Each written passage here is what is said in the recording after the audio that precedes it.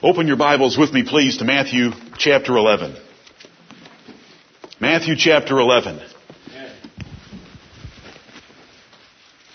May the Lord bless us to consider some wholesome words of the Lord Jesus Christ for a few minutes this morning. We'll have a break for fellowship and refreshment, and we'll take up a few more. Matthew chapter 11. I'm going to start at verse 1 to give you a little context of some words of the Lord Jesus Christ with which He has taken hold of my heart and soul and mind in recent days. There are very few words, but I want you to grasp them, and I want them to convict us. But beginning at verse 1, "And it came to pass, when Jesus had made an end of commanding His 12 disciples, He departed thence to teach and to preach in their cities.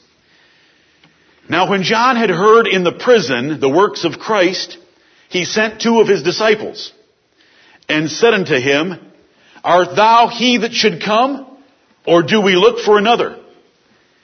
Jesus answered and said unto them, Go and show John again those things which ye do hear and see. The blind receive their sight, and the lame walk. The lepers are cleansed, and the deaf hear. The dead are raised up, and the poor have the gospel preached to them. And blessed is he, whosoever shall not be offended in me." Amen. Without distracting you about thinking of why John would ask such a question. And there are good reasons why John could ask such a question. He could have been asking them for his disciples, who were very jealous for his ministry versus that of the Lord Jesus Christ. They thought they had quite a great master. They gave their lives to fasting like the Pharisees did, but Jesus' disciples didn't. And so there was a contrast there, but I don't want to get into that. John had one ministry, and that was to announce the Lord Jesus Christ, and he did it. And he could be giving us an example here of weakness in faith toward the end of his life, in remembering something that God had shown him clearly earlier. But that is not important. What I want you to get is the 6th verse. Right. Blessed is he whosoever shall not be offended in me. Jesus caused a great deal of offense in Israel. They didn't like him. They had dreamed of a Messiah that would come like David, who threw off the Philistines, who would throw off the Romans. They wanted a carnal, natural deliverer. They wanted someone visually magnificent. They wanted someone that would raise an army and deliver Israel from the bondage of an occupying force. They wanted somebody glorious in appearance. They wanted somebody from nobility. They wanted somebody that was rich. They wanted somebody that was powerful. They wanted somebody that was charismatic. And in all those measures, he was despised and rejected of men. Right. There was nothing in him that we would desire him from a natural standpoint. Remember, Simeon held the baby and told Mary, this child is set for the fall and rising again of many in Israel as a sign that shall be spoken against. Right. John would tell us 3 times there was a division among the people because of him. We are told in Romans 9:33 and 1 Peter chapter 2, he was a stone of stumbling and a rock of offense. Blessed is he, whosoever is not offended in me. So I ask you, as I did in the preparatory email yesterday, are you ever ashamed of the Lord Jesus Christ? Are you ever ashamed of His words? Are you ever ashamed of His person? Are you ever ashamed of His choice in action? He turned another cheek. Do you prefer the Charles Bronson demented mentality of an idiot that has to strike back? If somebody smacks you on one cheek, no harm has been done except to your pride. So Jesus taught, turn the other cheek. Now when they nailed him to a cross, when he was innocent, He came back with the Roman armies and tore their nation to pieces. Right. He said, if you fall on me, you'll be broken. But if I fall on you, you'll be ground to powder. He said that when the Lord of the vineyard sent his son and they killed the son, what would that Lord do to those men? He would miserably destroy them. Right. Just make sure you always keep the balance of the Lord Jesus Christ. There is nothing effeminate about the Lord Jesus Christ of Nazareth. It takes the biggest man to turn another cheek to a small, little personal offense. So what if someone smacks you on a cheek? Give him the other one. Give him the other two. Blessed is he. Does that offend you that he turned another cheek? Does it offend you that they were so poor his mother had to bring a poor woman's offering for her purification after the birth of Jesus? It offended the Jews. In 1 Corinthians chapter 1, Paul said, we preach Christ crucified. Unto the Jews, a stumbling block. Unto the Greeks, foolishness. But unto them which are called, both Jews and Greeks, Christ, the power of God and the wisdom of God. Amen. There are three categories of men. Unregenerate Jews, Jesus was a stumbling block because he didn't match their carnal ideas of a national deliverer. Unto the Greeks, foolishness because he did not match their standard of worldly wisdom of their Greek philosophers. To those that are regenerate, some Jews, some Greeks, Gentiles like us, Jesus Christ was the power and the wisdom of God. We are not offended in him.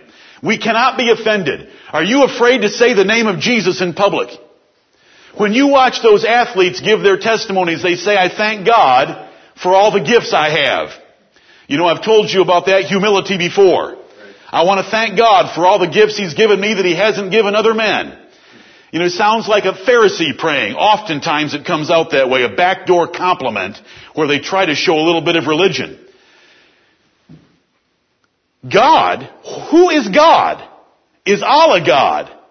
Is Vishnu God? If you just use the word God, what God are we talking about? Right. The Great Spirit of the American Indian? What God are we talking about? When we talk about Jesus Christ, guess what? You have just drawn a line in the sand. And that line in the sand is very definite. Right. There's no Hindu that admits anything about Jesus of Nazareth. There's no Muslim that wants to admit much about Jesus of Nazareth.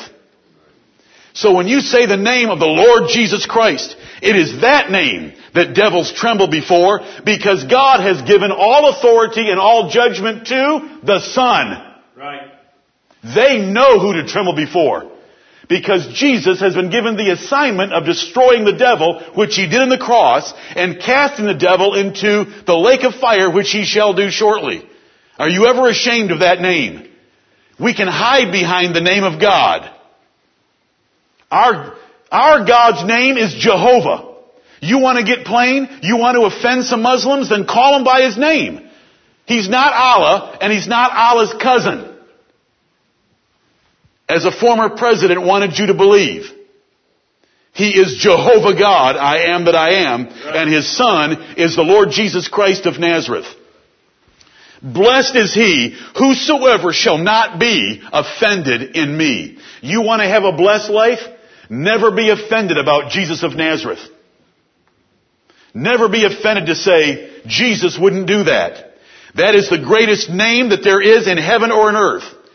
Therefore God also hath highly exalted him and given him a name which is above every name, that at the name of Jesus, Right. every knee should bow and every tongue should confess that he is Lord to the glory of God the Father. Don't ever be ashamed of that name. I am sorry that there are other Jesuses in this world. I am sorry that charismatics blow that name around like it's Santa Claus. I am sorry. But the Jesus of the Bible was one great, glorious God-man. Right. Amen. And we should never be offended in him. I'm a follower of Jesus Christ. I'm a Christian, and I'm thankful to be a Christian. I follow Jesus of Nazareth. Blessed is he whosoever shall not be offended in me. You disciples of John, you're blessed. if you won't be offended in what you see. I know I come from a humble background. I know that I don't have an army. But look at what you do see. The deaf hear, the blind see, the dumb speak, and the dead live. And the gospel is preached to the poor. Amen. For no money. Right. Go tell John what you see and hear. Then let him answer that. And blessed is he, including John, if he's not offended in me. I've been gripped by that. There were times in my life when I was a young man, when I was a foolish man. And I told you in my preparatory email it was mostly because I knew the wrong Jesus at that time, not the one of the Bible who has all authority and power in heaven and in earth, but the Arminian one. I was ashamed of his name. Bless the God of heaven. I hope I'll never be ashamed of his name again. Are you ashamed of the name of Jesus? It is the greatest name on earth. Right.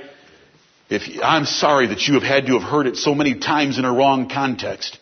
That name is the English form of the Greek transliteration of Jehoshua. Jehovah is salvation. Right. Is what that name means. It is one glorious name. So what does he have to say to us today? Sorry for that kind of an introduction. But you know, the Bible is filled with prophecies in the Old Testament and declarations in the New that Jesus would be offensive to men. Right. There was nothing about him that would cause us to desire him from a natural standpoint. But to those who are spiritually changed, there is everything about him to cause us to desire him. We are considering the wholesome words of the Lord Jesus Christ. Let's consider the Lord Jesus Christ for a few minutes as a prophet. Simon Peter wishes he wasn't quite as accurate as he was. Because Jesus told Simon Peter, Peter, before the cock crows to end this night, you will have denied me 3 times. While you're telling all your buddies here that you would never deny me and that you would even go to death on my behalf, I'm telling the prophet, you'll deny me. And did that prophecy come true? Amen. Oh yes, it came true. Did Peter know it came true when he heard the cock crow? Yes, Peter knew that it had come true. Jesus was the prophet that God raised up to the nation that he had prophesied that he would, that I turned you to a few weeks ago. I will raise up a prophet like unto Moses, and he shall teach you, and you will hear him in all things, and whosoever will not hear him shall be destroyed from among the people. And that was true. When we turn to Matthew chapter 11, and we're already there, we started out with a little introduction about John the Baptist. But look at verse 7. Jesus said to the multitudes concerning John, what went ye out into the wilderness to see? A reed shaken with the wind? What did you all go out in the wilderness to see? Were you looking for weeds to be blowing around? But what went ye out for to see? A man clothed in soft raiment? Behold, they that wear soft clothing are in kings' houses. But what went ye out for to see? A prophet? Yea, I say unto you, and more than a prophet. For this is he, of whom it is written, Behold, I send my messenger before thy face, which shall prepare thy way before thee.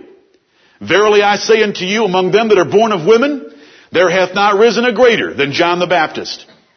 Notwithstanding, he that is least in the kingdom of heaven is greater than he. And from the days of John the Baptist until now, the kingdom of heaven suffereth violence, and the violent take it by force. For all the prophets and the law prophesied until John. And if ye will receive it,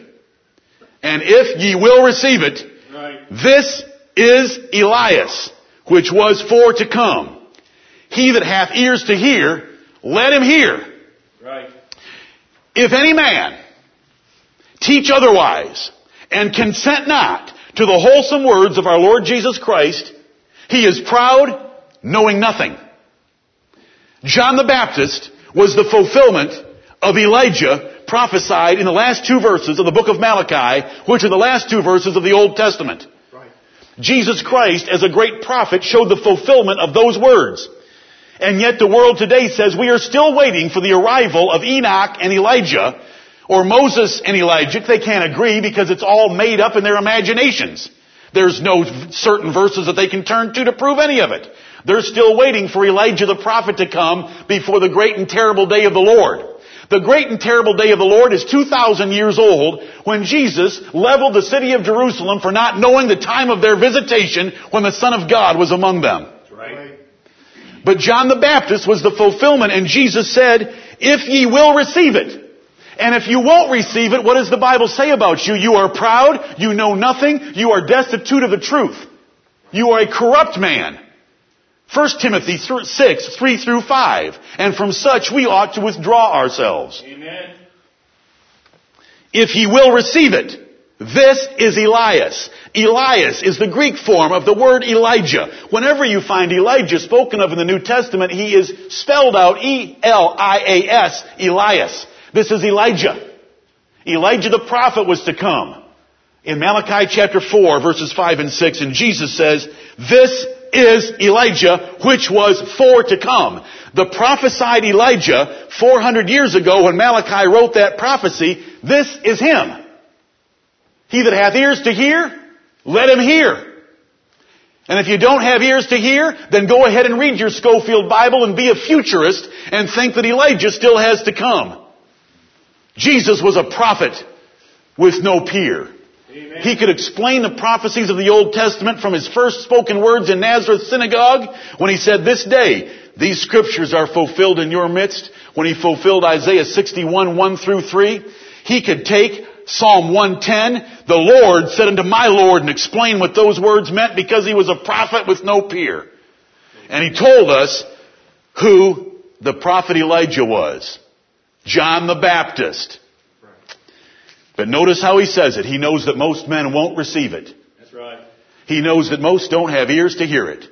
Do you receive it? Do you have ears to hear it? Amen. This is Elijah, John the Baptist. Look at chapter 17. Same point. We've been over this before. I want you to think about the words of the Lord Jesus Christ. And each point I make, if I fail to remind you, you remember it for me. If any man teach otherwise, and if any man consent not to what Jesus said, and the doctrine which is according to godliness, he is proud, he doesn't know anything, and we ought to stay away from him. There's lots of false teachers today. Right. Most Baptists believe that Elijah the prophet has not yet come. He's still coming because the Schofield Bible tells them that little lie. Right. Matthew chapter 17. Jesus took Peter, James, and John up into the Mount of Transfiguration, was transfigured before them so that he was very glorious. And Moses and Elijah came and spoke with him. And you know the exchange that took place there. On the way down from this mountaintop, verse 10, the 3 disciples asked him, saying, why then say the scribes that Elias must first come? You know, we just saw Elijah, but he hasn't come yet to Israel. And you're claiming to be the Christ. Why do the scribes say Elijah? They knew the truth, didn't they? Elijah has to come first. So what's going on here?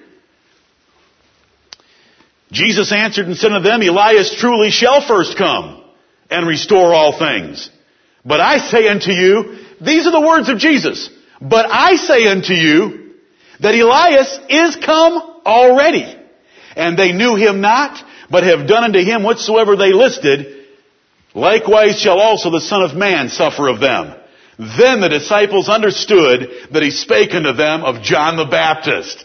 Could the Bible be any plainer? How could Jesus word it to help you better? The prophesied Elijah the prophet from the last 2 verses of the Old Testament is John the Baptist. The scribes said he had to come first. The disciples got a little confused because they saw Jesus, saw this momentary appearance of Elijah, and they said, why didn't Elijah come first? The scribes said he has to come first. Jesus said he did come first, but no one recognized him. Amen. Then they understood, it was John the Baptist. Amen. Yeah. Jesus was a prophet. Amen. And so his words govern our understanding of prophecy. Look at Luke chapter 19. Luke chapter 19. And what a prophet he was. Amen.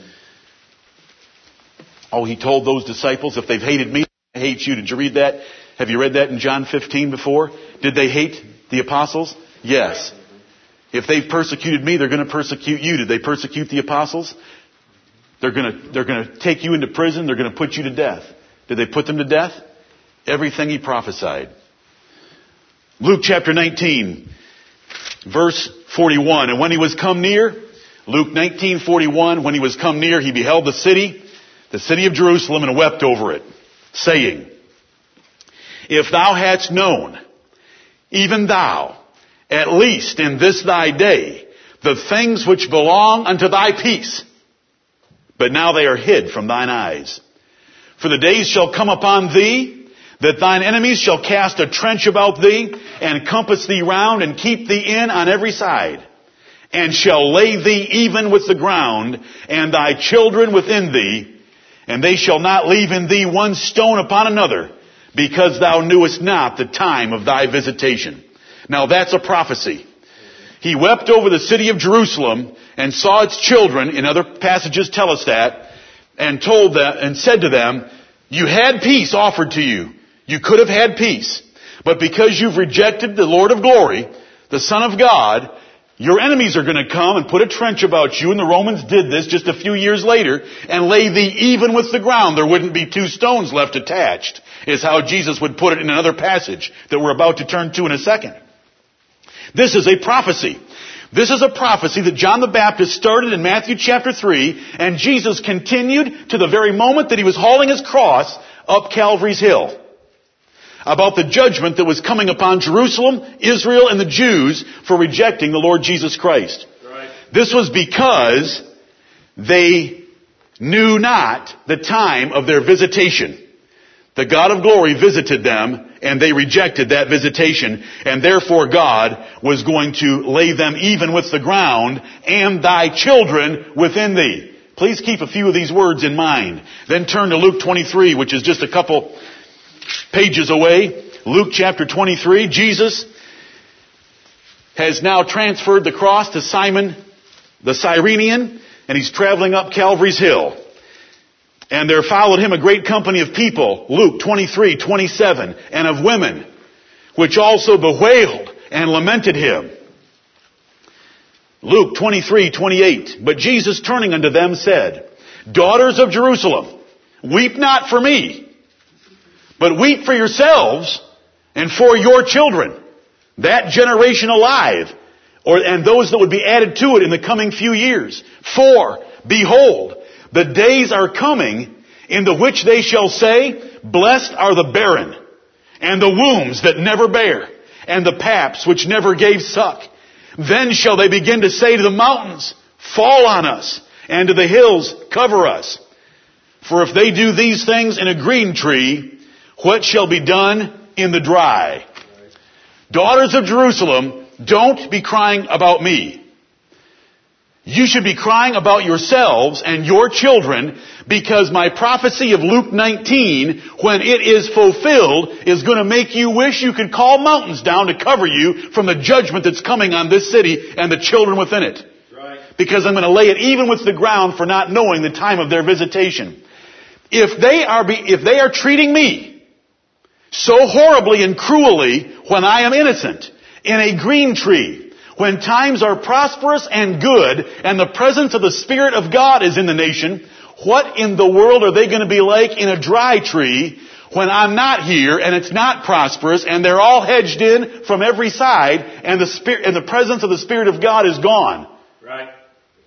Then you're going to wish you'd never had children. You're going to wish you'd never nursed a baby. This is the prophecy of the Lord Jesus Christ. Look at chapter 20. Same book. We can stay in Luke for just a few prophecies here. Luke chapter 20. This is, you know this. I've already referred to it, but I hope you know it. A certain man planted a vineyard. Verse 9, he began to speak to the people this parable. A certain man planted a vineyard. This is the God of glory. And led it forth to husbandmen. These are the Jews. And went into a far country for a long time. And so forth. You know that. He sent servants to get some fruits from the vineyard.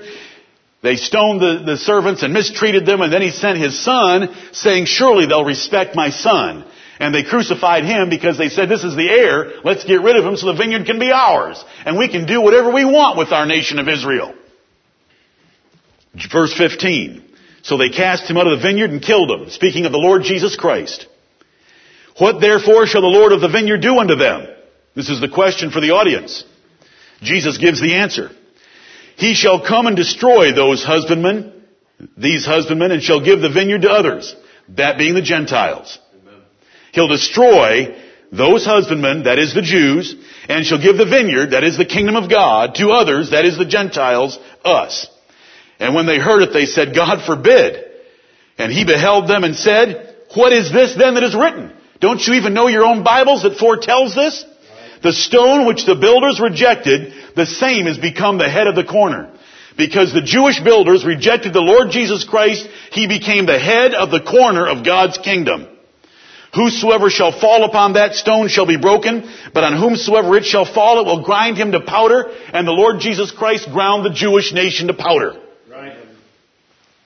The chief priests and the scribes the same hour sought to lay hands on him, and they feared the people, for they perceived that he had spoken this parable against them. See, they understood Bible prophecy a whole lot better than the Schofield Bible does. They knew that this prophecy was not about Gentiles 2,050 years later. They knew that this prophecy was about them. That they would be the ones that would kill the Lord Jesus Christ, and Jesus Christ would come and destroy them because he was the head of the corner. He would grind them to powder. What a prophet! What a prophet! Look at Luke chapter 9. Luke chapter 9. Jesus condemned his generation from the beginning of his ministry to the end of his ministry. Those that were then living and those that would be born to them in that period of time that we call a generation that would reject him and not know the time of his visitation. Right. John, first of all, identified that generation of vipers in Matthew chapter 3. Jesus kept it up, and then it was fulfilled upon them, because the Apostle Paul would tell us even in 1 Thessalonians chapter 2 that the wrath of God had come upon them to the uttermost. In Luke chapter 9,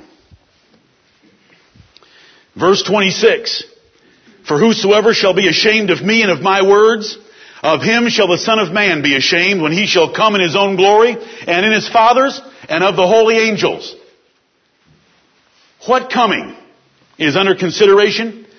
Follow the next verse. But I tell you of a truth. There be some standing here which shall not taste of death till they see the kingdom of God. All three Gospels have this. There was some event coming that was far enough away that some people would die, but not too far away that there wouldn't be some yet alive. Now, about how long would that take to get rid of a good number in this congregation and yet leaving some that would still be alive? That was a judgment that was coming upon that nation in 40 years when the Romans destroyed. Just like Daniel had prophesied, the prince that shall come shall bring an army and destroy this city. And they did. Luke chapter 21.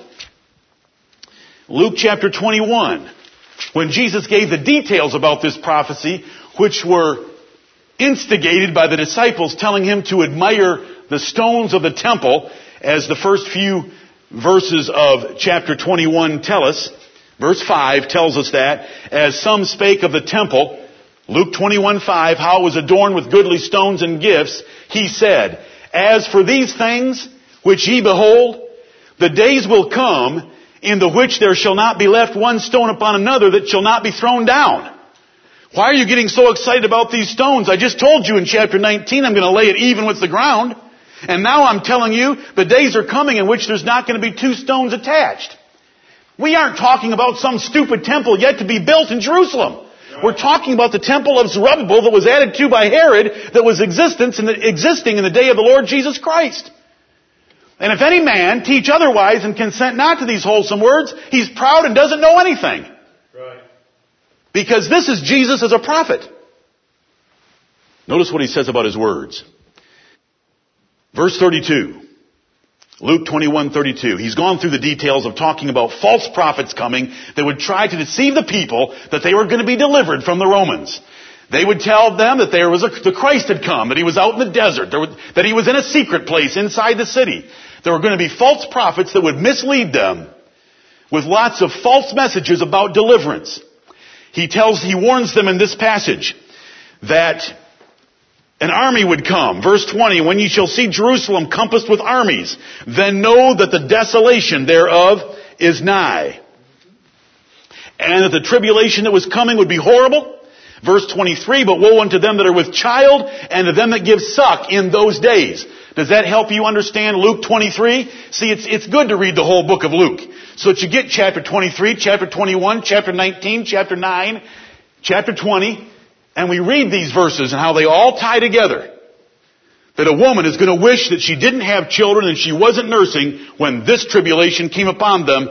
And this tribulation was to tear the stones of the temple then existing apart, which have been torn apart for 1939 years. Verse 32, verily I say unto you, this generation shall not pass away till all be fulfilled. Everything that I've just listed to you in Luke 21 about the armies coming and destroying this temple will be fulfilled. Then here's what I really want. Right here. Verse 33, heaven and earth shall pass away, but my words shall not pass away. Right. Sometimes we have a temptation to use Luke 21:33 as a proof of inspiration or preservation of the Bible. And that's not its purpose.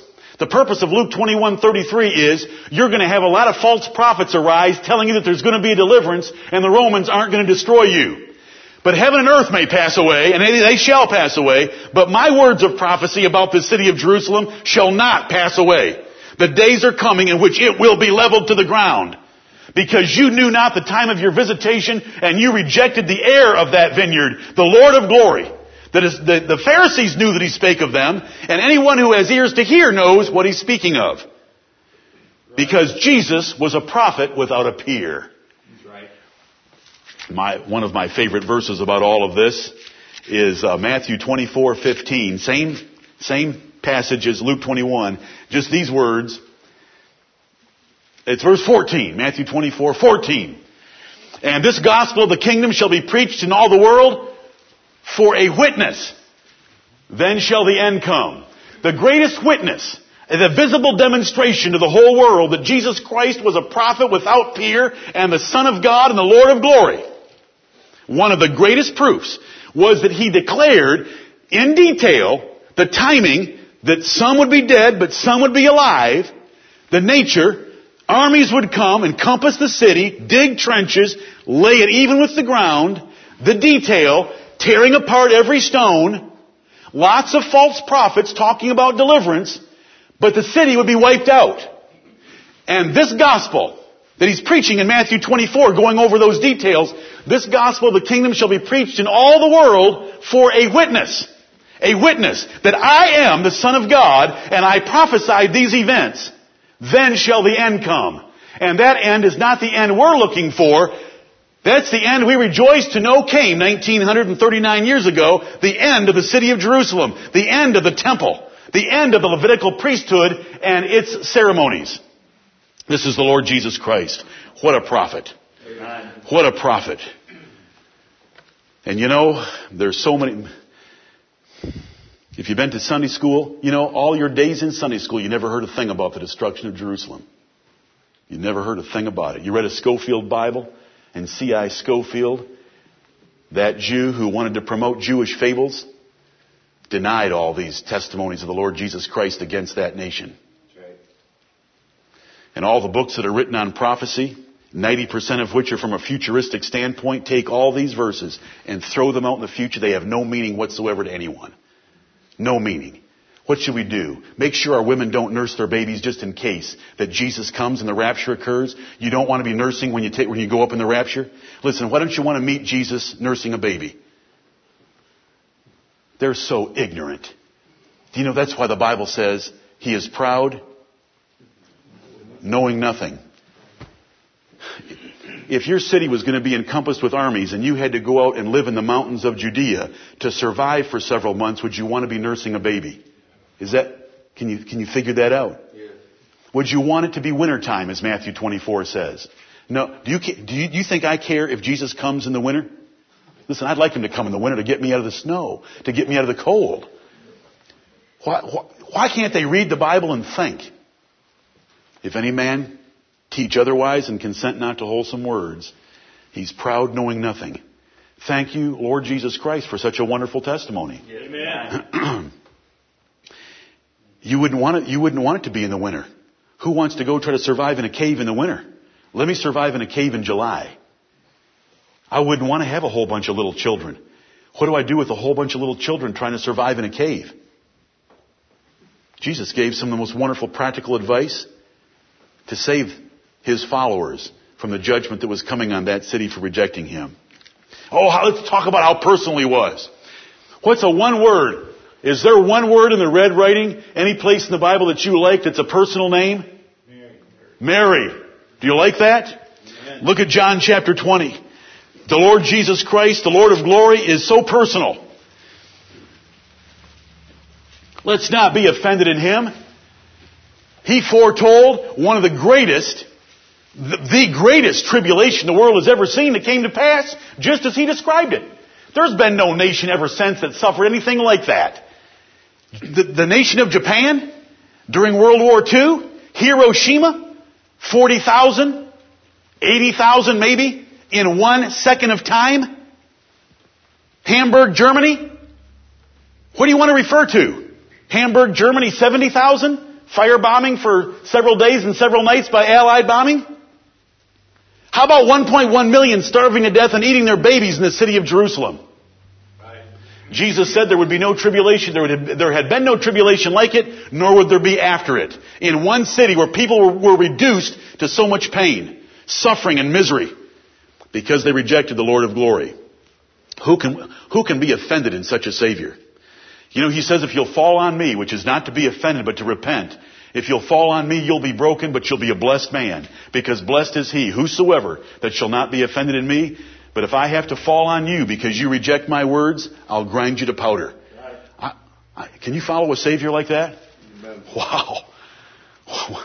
When he pulls this thing, or it comes out of here, he wreaks vengeance. When he's on his white horse, it's dripping with red blood of his enemies, because he's trampling the fierceness, he's trampling the winepress of the fierceness of the wrath of Almighty God. Right. That is a warrior. That is a prince. And yet, when he speaks to us, his lips are filled with grace. That's right. Psalm 45 and verse 2. Righteousness is the scepter of his kingdom. Who can be offended in him? That's why I wanted to go through some of that. I know you've heard it before.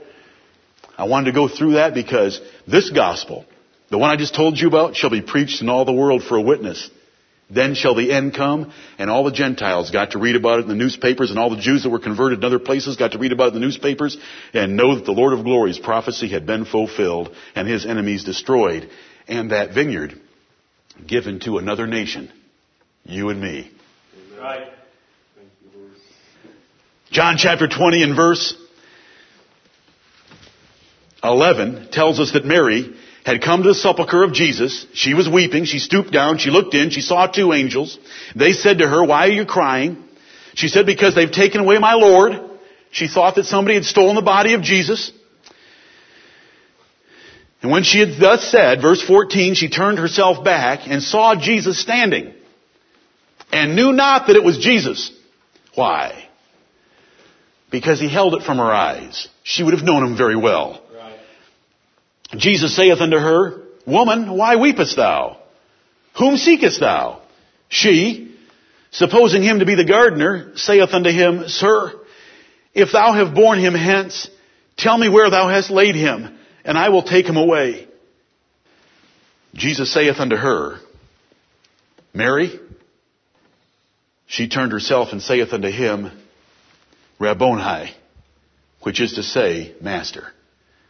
Do you like that? That is nice. You say, "Well, I'm not Mary." Oh, you're better. You're equal to Mary. You're better than Mary. Can I prove that you're better than Mary? Jesus said, "Blessed are they that see and believe that I'm he." You know, his wounds. But more blessed are they that don't see and believe. Can he speak your name and my name in the same day without getting confused? Yeah. Can he speak your name, my name, and her name in the same week without getting confused? easily.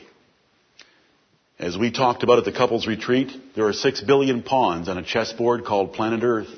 And the Lord Jesus Christ moves them all in the events of their lives to bring them together to their spouse, then lays His word before them to see how they're going to treat their spouse. Amen. This is the Lord Jesus Christ. Look at Mark 16. Mark 16, how personal He was. In Mark 16, we have 2 more evidences of how personal He was. One's related to this one. Mark 16 and verse 9. Mark 16:9. Now when Jesus was risen early the first day of the week, He appeared first to Mary Magdalene, out of whom He had cast 7 devils. And we just read the account of Him appearing to her first. But here we have the Holy Spirit giving us words telling us about how that occurred, and to make sure that we understand she was the first one to see the risen Lord Jesus Christ. Don't ever think, I'm a woman, I don't count. Mary was a woman, and Mary counted. She was first to see the Lord Jesus Christ. You say, but I'm a man, and I don't want to be left out. Then let's back up to verse 7. Right.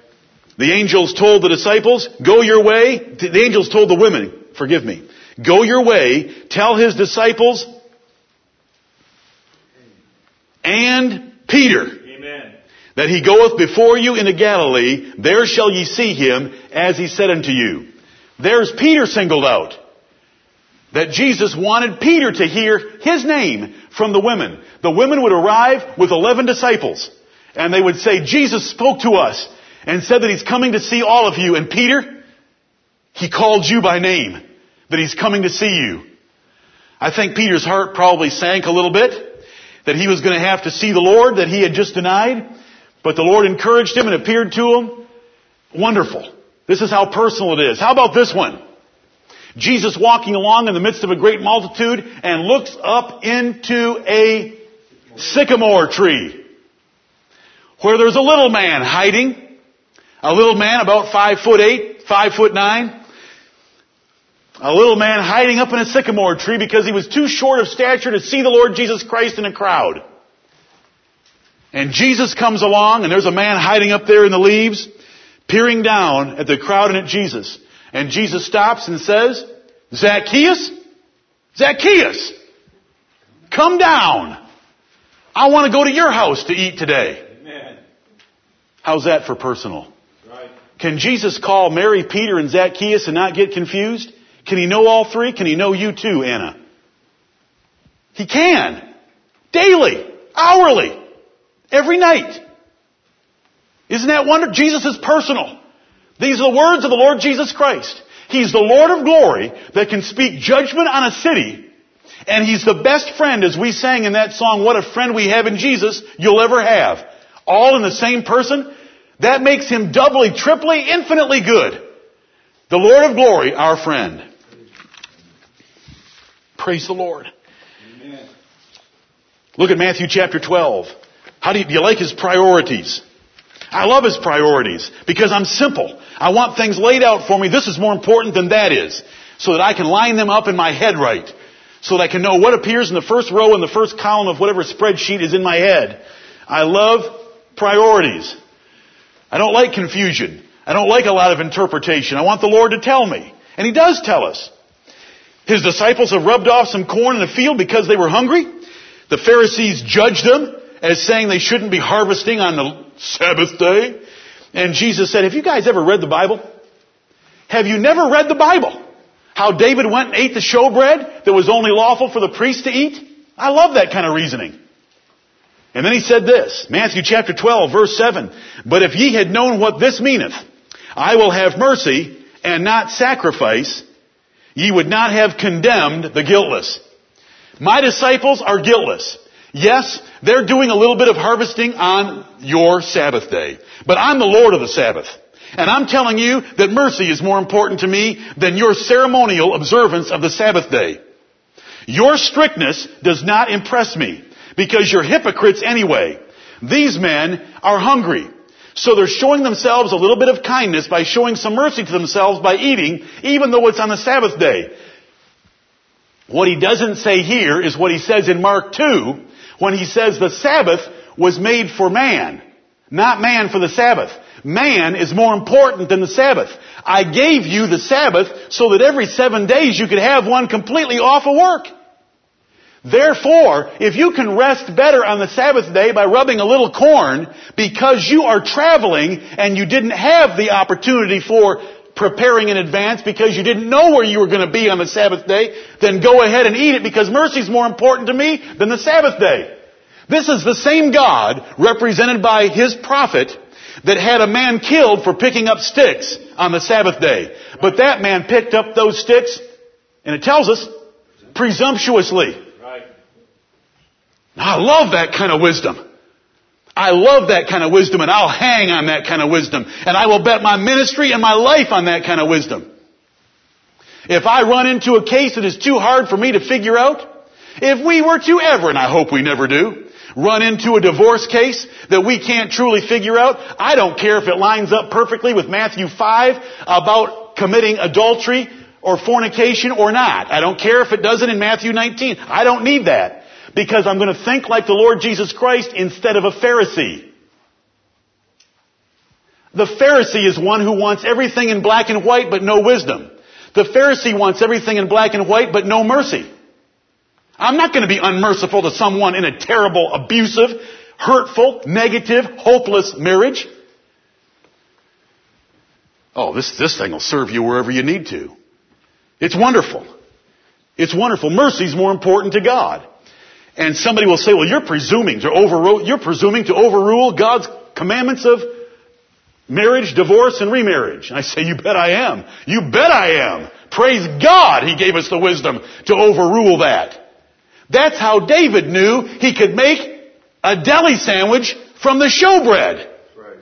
That's why Jesus raised that example. How did David know? David knew about Nadab and Abihu offering strange fire once the Lord in Luke chapter 10, and they were burned by the fire of God. David knew about moving the Ark of the Covenant the wrong way and having a man named Uzzah die. David knew it rather personally. But David knew that when he was hungry, he could eat the showbread. The showbread was only lawful for the priest to eat. How did he know that? Because David knew Hosea 6:6 before it was written, and David knew Matthew 12:7 before it was written, and David knew what his son Jesus would teach before he taught it. That mercy was more important than sacrifice. That showbread, in ordinary circumstances, was to be eaten by the priests. But in extraordinary circumstances, when he was hungry, running for his life, he could eat it. That is wisdom. That is wonderful, glorious wisdom. I'll always hang on a principle of mercy like that because that's where Jesus Christ put His ministry, and that's where I'll put mine. Listen, there's a million Pharisees, and there always will be. They want black and white because they got them from Rome. There's only one church I know that started the doctrine that there's no divorce for any cause. It's the Roman Catholic Church. We're going to get to that in just a couple minutes. We're going to go with the mercy. You know, the Pharisees picked on disciples who were hungry in travel, who took an ear of corn and rubbed something to eat because they were hungry. That is unmerciful wickedness. God hates that. He does not care that you think you're trying to protect His law. Anyway, you know, that's not the only time it's used. Look at chapter 9 in Matthew. Matthew chapter 9. Marriage was made for man, not man for marriage. Marriage isn't so important that God thinks all men ought to be beaten into submission into it. Marriage was made for man. Marriage is to make man happy. Marriage is to provide man a companion. Marriage is to provide man the antidote to fornication. You know, that's wisdom. That is wisdom. This is a priority. The Sabbath was made for man, not man for the Sabbath. I don't think that sevens are a neat number, and therefore you ought to worship sevens for your entire life. That's right. Jesus said, no, that's not the way it is. I love you men, and so I gave you every seventh day off. And if you can do something on the seventh day to provide greater rest for yourself and refreshment, then do it. Marriage was made for man. Man wasn't made for marriage. There's nothing neat or sacred about marriage in and of itself. It was just made for man because man was lonely. Matthew chapter 9. Look at verse 11. Matthew 9:11. Jesus has just called Matthew to be his disciple. We come to verse 11. When the Pharisees saw it, that is, they saw Jesus eating with publicans and sinners, they said unto his disciples, Why eateth your master with publicans and sinners? But when Jesus heard that, he said unto them, They that be whole need not a physician, but they that are sick. But go ye and learn what that meaneth. I will have mercy and not sacrifice. For I am not come to call the righteous, but sinners to repentance. Right. He takes Hosea 6:6. That's where he got those words from. I will have mercy and not sacrifice, because he was a man of the Bible. He used it once in Matthew 12:7. We backed up to chapter 9. We're finding him using it again. And here he's using it that he, as a physician, wanted to be around sinners where he could help them. He didn't want to be around the self-righteous. Because mercy is more important than sacrifice. Showing mercy to sinners who were repentant was more important than pretending you were holier than thou than those sinners. There he uses it again. And you know, there's other examples in the Bible. We know what the first commandment is. We know what the second commandment is. And it's just like it. And all the law and the prophets hang on 2 commandments. We know that judgment, mercy, and faith are more important than paying tithe. Because Matthew 23:23 tells us that. Woe unto you, scribes and Pharisees, for ye pay tithes of mint, anise, and cumin, but ye have omitted the weightier matters of the law. Judgment, mercy, mercy again. Judgment, mercy, and faith. For these ought ye to have done, and not to have left the others undone. You should do both, but what's weightier and what's more important? This is the Lord Jesus Christ. If any man teach otherwise and consent not to wholesome words, even the words of our Lord Jesus Christ, he is proud and knoweth nothing. Right. I am nothing without the words of Jesus Christ. But I will hang on the words of Jesus Christ. I will hang on the principles of the Lord Jesus Christ. I do not care how many or how vicious Pharisees will arise. I will hang on the words of the Lord Jesus Christ. Amen. Because He was the Son of God. He was the Lord of the Sabbath. He is the Lord of marriage. He is the Lord of mercy. And He tells me how important it is. It's more important than sacrifice. I am not going to get hung up on black and white laws where mercy is at stake. I will get hung up on black and white laws where there is no mercy at stake. I will get hung up on black and white laws when someone sins presumptuously against the Sabbath commandment or any other commandment like the Sabbath. But where there's mercy involved, and it can be shown without compromising the integrity of God's Word, we will err on the side of mercy. I hope that's very plain and clear in your mind. Here's the problem. Our minds are pharisaical by nature. The whole world wants you to be Pharisees. Jesus said, beware of the leaven of the Pharisees, which meant their doctrine. Because we would like everything with a nice square hole for our nice square peg so that we can stick our square peg into a square hole and prove that we are idiots. The only people that look for a square hole for a square peg are idiots that don't want to think. Because they have a file where they can file off the edges and stick it in a round hole. Because you know what that is called? When you take a square peg and shave off its edges and get it in a round hole, it's called wisdom. We don't compromise. You compromise when you're a Pharisee mentality. Because Jesus said mercy is more important. Do you understand? Yes. Godly compromise and ungodly compromise? Did David compromise by eating the showbread that was lawful for only the priest to eat? Did he compromise? If you want to use that word compromise, he compromised. He broke the law. Did God approve of him breaking the law? Absolutely. Did he know he could break the law? Could he presume upon God's mercy to break the law without being presumptuous about breaking the law? Yes. Are you able to follow all that? It's wonderful. Yes. I don't know how to tell you. It's priceless. Right. Amen. It's priceless. I don't want to go to some seminary and be told the black and white. I want to go to the seminary of Jesus and have Him teach me the wisdom of mercy. The priorities of God's law. Judgment, mercy, and faith are more important than tithes. I hope I've said enough. The reason I'm going on about it because I don't want you to be confused. It's wonderful. These are the words of the Lord Jesus Christ. Amen. Right. I hope it's plain. Jesus sat and ate with sinners. Why? Because He wanted to open Himself up to temptation to sin? No. Because He wanted His evil communications corrupted? No. Why? Because He wanted to help repentant sinners repent and enter the kingdom of heaven. And if you have friends that are sinners, because you are helping them repent and in the process of it, then you can justify it for a few minutes. But if you are with friends just because you're comfortable with them, then you are sinning against 1 Corinthians 15:33. Be not deceived, evil communications corrupt good manners. Jesus never did that. Jesus would say, as soon as he knew that somebody wasn't repentant, they be blind leaders of the blind, let them both fall into the ditch. Matthew chapter 15. Can I get started on something? We'll go to our break. Just let me get started. Look at Matthew chapter 6. It's close at hand. The Lord Jesus Christ saw the greatest enemy of true Christianity that would arise. The greatest enemy of initial Christianity, original Christianity, apostolic Christianity was the Jews. Wherever they went, the Jews persecuted the Christians. And they would get the Romans stirred up to persecute the Christians. The pagan Romans would do some of that. But then there would arise the Roman Catholic Church that would hate the true followers of Jesus Christ and the Bible.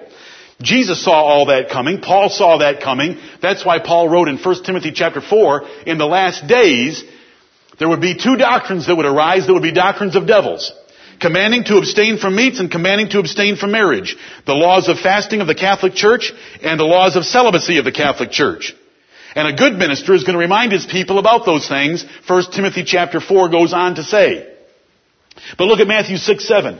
When ye pray, use not vain repetitions, as the heathen do, for they think that they shall be heard for their much speaking. Roman Catholics have a little string of beads called the rosary. It's got 55 beads on it. You're supposed to go through it 3 times. It's got 5 sections of those 11 beads for the 5 mysteries.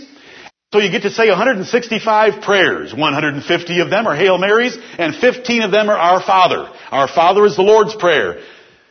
Hail Mary is a made-up prayer of worship to Mary. And they repeat it over and over. They sit there and thumb those beads. Hail Mary, mother of, blah, blah, blah. And go through that thing. Anybody that's ever been a Catholic knows I'm telling the total truth. Jesus knew that was coming because Jesus was a prophet. Right. And Jesus said, if any man teach otherwise and consent not to wholesome words, even the words of our Lord Jesus Christ, he is proud and knoweth nothing. I don't care if it's Pope John Paul II, Pope Benedict XVI, Pope Innocent III, or any other Pope. He's proud and knoweth nothing because he is standing up against the words of the Lord Jesus Christ. Amen. And the Lord Jesus Christ said, when ye pray, use not vain repetitions. There is no prayer in the Bible where they just fumble the same words to some Mary who can't help them a bit. Jesus saw the rosary coming and condemned it. Look at Matthew chapter 23. Matthew 23. He saw the fact coming that Catholics would require you to call their priest father. Amen. Matthew 23. That's why I love to be Brother Crosby to the children and Brother Jonathan to the adults. That's all I am. There's nothing reverend about me. There never has been, there never will be, until I'm glorified in heaven. And then we're only going to worship and reverence one being. That's right. The Lord Jesus Christ. Reverence. So, are you kidding? That is so embarrassing to even hear it. Are you kidding me? Reverend. I read in Psalm 111 verse 10, holy and reverend is His name. Amen. Amen. If there's any reverend in my life, it's my father. Because I'm supposed to reverence my father. If there's any reverend in my wife's life, that is me. You may call me reverend. But that wouldn't be a religious title. That would just be respect like Lord in 1 Peter 3:6. Right. Because a wife is supposed to reverence her husband. We're talking about religious sense. Because can I call my father, father? Listen, are you all able to understand and interpret the Bible? Can I call my father, father? Do you know how many people? Do you know how Catholic reasons? Well, if I can't call any man father on earth, then I can't call my daddy father? I've heard it. Oh, come on. Can we see if we can move from 5 IQ points to 6? That is so ridiculous.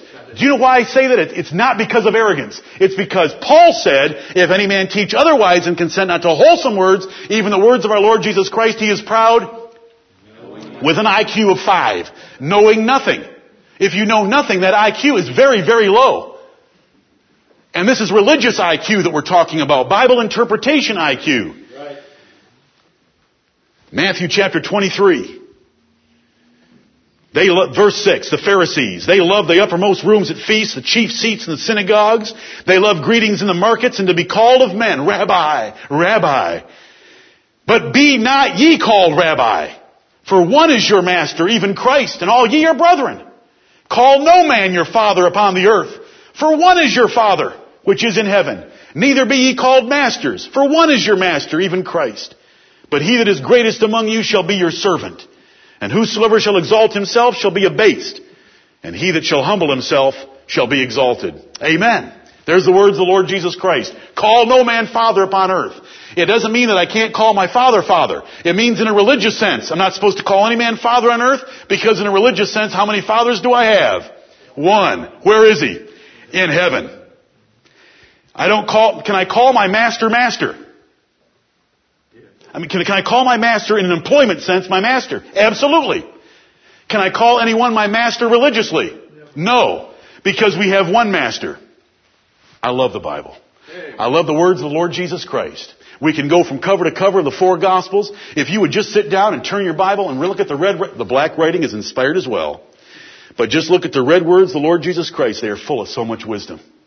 They're so wonderful. They're the wholesome words. They're the foundation upon which we've built our church, because He is the head of the corner. And when He speaks, we believe it, and we know that if those who reject Him shall be destroyed from among the people. I hope you love the Lord Jesus Christ and His words, and I'm sorry I didn't make more progress.